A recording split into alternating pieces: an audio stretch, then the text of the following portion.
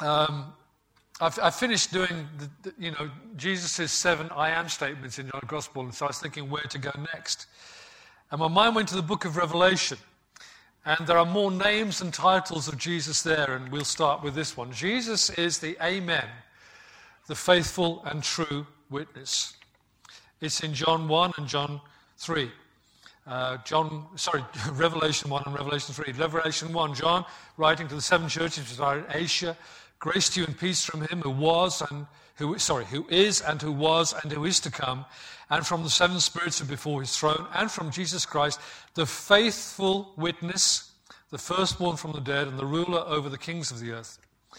And to the angel of the church of the Laodiceans write, these things says the Amen, the faithful and true witness, the beginning of the creation of God. So faithful and true witness is just not a description or a comment about Jesus. It is a name or title of Jesus. We live in a world where truth has become subjective, whatever you want it to be, it seems. But Jesus is the Amen, the faithful and true witness. Just to explain that word, Amen, it's actually a Hebraic word. It may best be translated into English as that Old English word verity, which combines truth, truthfulness, and trustworthiness. So when Jesus said to people in his time, Amen, amen, I say to you, he was saying, of a truth, of a truth. This is truth. This is reliable. This is trustworthy. Depend upon it. So now we know something about faithful and true witnesses because you're supposed to be one if you go to court and give evidence.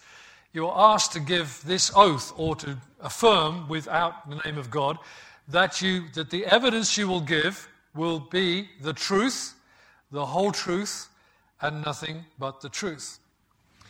And if you're found to have lied under that oath, you can be tried and convicted for perjury. And some years ago, 2 conservative politicians were convicted of perjury. Jeffrey Archer, who's more famous as a novelist, lied under oath in a 1987 libel case, but years later, quite some years later, in 2001, he was sentenced to 4 years imprisonment for perjury and for perverting the court of justice, which ended his political career. Jonathan Aitken also lied under oath in his 1995 libel case, but he was more quickly convicted of perjury in 1999 and received an 18-month prison sentence. And of course, in both cases, only served part of the sentences. But Jonathan Aitken became a Christian, and he became the president of Christian Solidarity Worldwide, and then was ordained in the Church of England, and since then, as far as I know, still continues to be a priest working in Westminster, and is chaplain of Pentonville Prison. Isn't that something? At least one of them found the grace of God. But in the Lord, in God, there is no deceit, no lie. He and his word can be absolutely relied upon. Jesus is the Amen, the faithful and truth witness of God to us. I read Psalm 19 first thing this morning. Not here, when I got up. It speaks about 2 great witnesses to Yahweh, the Lord, of creation and then the scripture, the law of the Lord. The heavens speak of him. I understand that the gospel is written in the stars in the northern hemisphere. His word reveals him.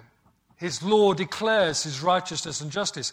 That was the revelation of God that the psalmist David had, and he rejoiced in it.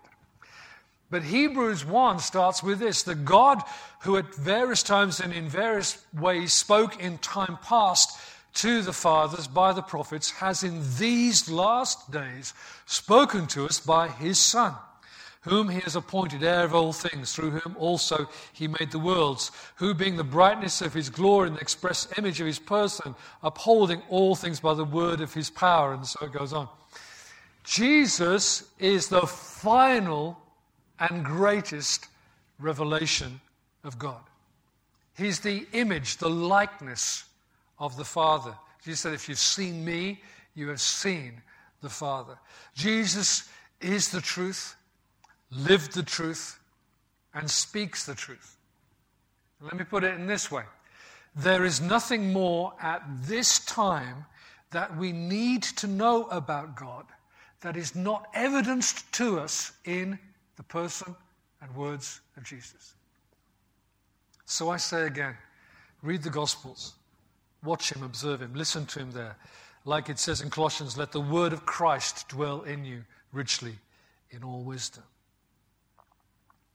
Jesus is the Amen, the faithful and true witness of truth to us. What he says to us is true. Now, God's word is true, but what Jesus says to us as God is true.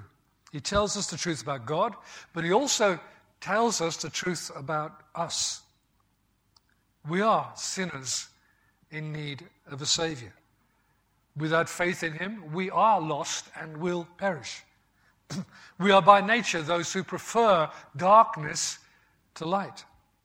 Human nature is reluctant to deal with the truth. There are things we don't want to hear. Like a child putting out, I don't know, no, I'm not listening. We even choose to listen to other voices and other messages rather than the truth. Like the old Fleetwood Mac song goes, tell me lies, tell me sweet little lies. We sometimes speak of spinning a web of lies and deceit. Here's the quote. It's not scripture, and it's not even Shakespeare. It's actually Sir Walter Scott. Oh, what a tangled web we weave when we first practice to deceive. Clever quote, isn't it? But actually, Walter Scott probably knew his Bible because the quote comes from Isaiah 59. Not, oh, what a tangled web we weave, but these words. I'll read it to you, and you've got a headline up here. No one calls for justice, nor does any plead for truth. They trust in empty words and speak lies. They conceive evil and bring forth iniquity. They hatch vipers' eggs and weave spiders' webs. He who eats of their eggs dies, and from that which is crushed a viper breaks out. Their webs will not become garments, nor will they cover themselves with their works. Their works are works of iniquity, and acts of violence are in their hands. Their feet run to evil, and they make haste to shed innocent blood. Their thoughts are thoughts of iniquity, wasting and destruction are in their path. A web of lies is Bible language. The truth finds us and defines us, so we make a shelter of lies for ourselves. Jeremiah uses a similar expression. The way that a spider winds a web or a chrysalis spins a cocoon around itself. But our lies won't last. They will come to nothing. You know that in internet addresses, we used to have to write www before an internet. Now they don't. They short-circuit it. You can just write light-house.church and it will get there. But you know what www stands for? It used to be World Wide Wrestling as well. But it actually stands in internet terms for World Wide Web. Web. That's interesting, isn't it? For some people, their deceit brings them success and wealth and power, at least for a time. And we've sadly got used to the fact that many politicians have a rather distant relationship with truth, semi-detached relationship with truth, someone once said of one of our politicians and facts. But some are so brazen and ashamed that they truly are shocking. Now, if you have access to a Bible software or a good Bible study website, follow the words deceits and lies through the Scripture. It's a repeated topic in God's Word. And numerous references add together to show this. This is a bold statement, we're not going to make it. God hates and condemns lying and deceiving every bit as much as he hates sexual immorality or adultery. In fact, let me demonstrate just one example of that to you. Amongst the last words in the New Testament, in Revelation, are these. Blessed are those who do his commandments, that they may have the right to the tree of life and may enter through the gates into the city. But outside are dogs and sorcerers and sexually immoral and murderers and idolaters and whoever loves and practices a lie. So the Lord will judge and exclude from his eternal kingdom these people, practitioners of sexual immorality in its various forms, witchcraft, murderers, idolaters, and whoever loves and practices a lie. It's clear that's not an exhaustive list of transgressions and sins and so on, but it is an interesting list. It's interesting that lying and deceit come in there. May the Lord give light to those who are deceived, but he will not fail to judge and condemn those who practice deceit to gain advantage, unless they repent. There are floods in some parts of the UK, and it's interesting as we've been standing here this morning, the snow is falling around this building. But there are floods in some parts of the UK, but there's another flood that's happening. Our world is increasingly flooded with all sorts of schemes and lies and deceptions and conspiracies and theories. Lies that will call us to hate and despise those of a different political outlook, or maintain a prejudice against people who are unlike us in background or culture, or that will keep us from receiving necessary vaccines and medicines, or more deeply and more distressingly for me, will turn us away from the truth that is focused and centered on Jesus. So I urge us to make these changes, these choices. Number one, seize hold of the truth. Seize firm hold of the truth. Jesus is the truth, the Amen, the faithful and true witness.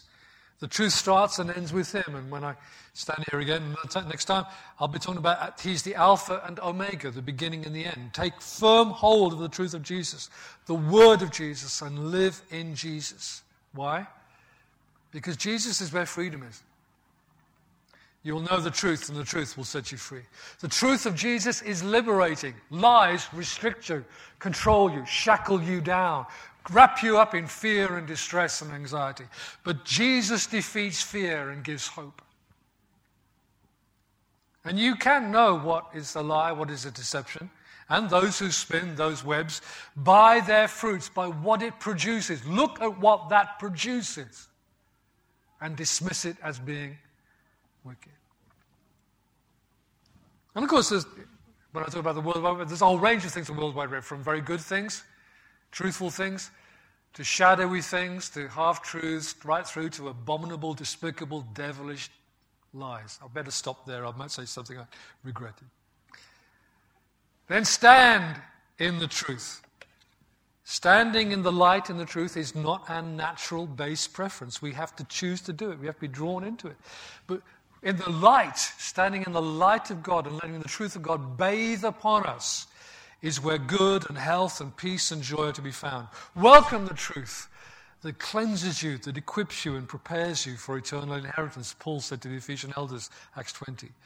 And then, as Christians, we should speak what is truthful. We tend to compare ourselves with other people and assure ourselves we're more truthful than some. But it's the calling of every Christian to choose to seek the truth, to love the truth, to speak the truth, to live by the truth. Two scriptures for in Ephesians 4.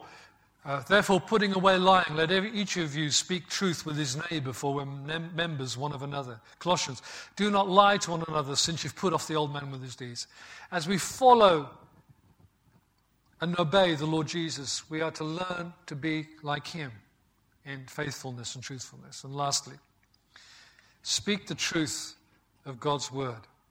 Let his words be in our mouths. Not twisting scripture from its context to our purposes. Oh, here's one, I can use that this way. But declaring and affirming that this is the truth. This is the word of the living God. I believe it. I receive it. By his grace, I'll act upon it and live by it.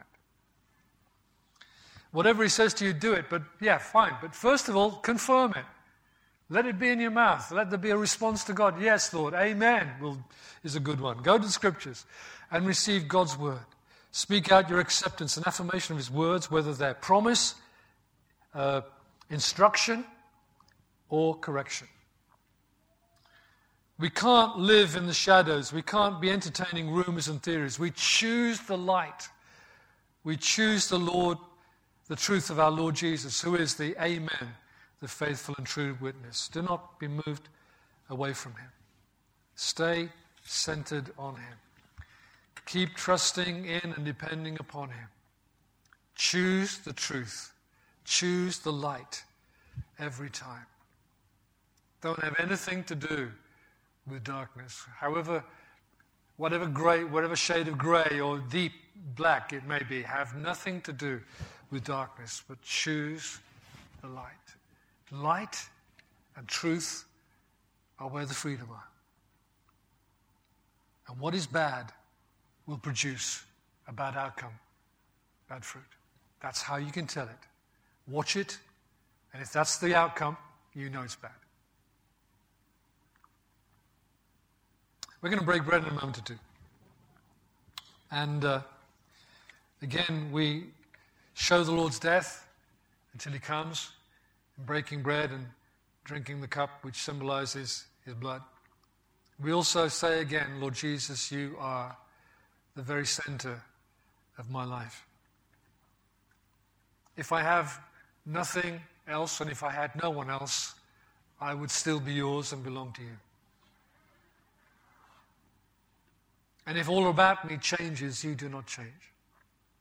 We sing it, Jesus at the center of it all. Jesus be the center of my life. Jesus be the center of your church. It's a prayer that sums up, Jesus, come and be king amongst us. Come and rule in our hearts. We don't just want you to come down from heaven and sweep away all the wicked while we go, yeah, they deserve that. We want right now to be those who are rooting for your kingdom to come more now too. So we take, again, until he comes, we keep doing this.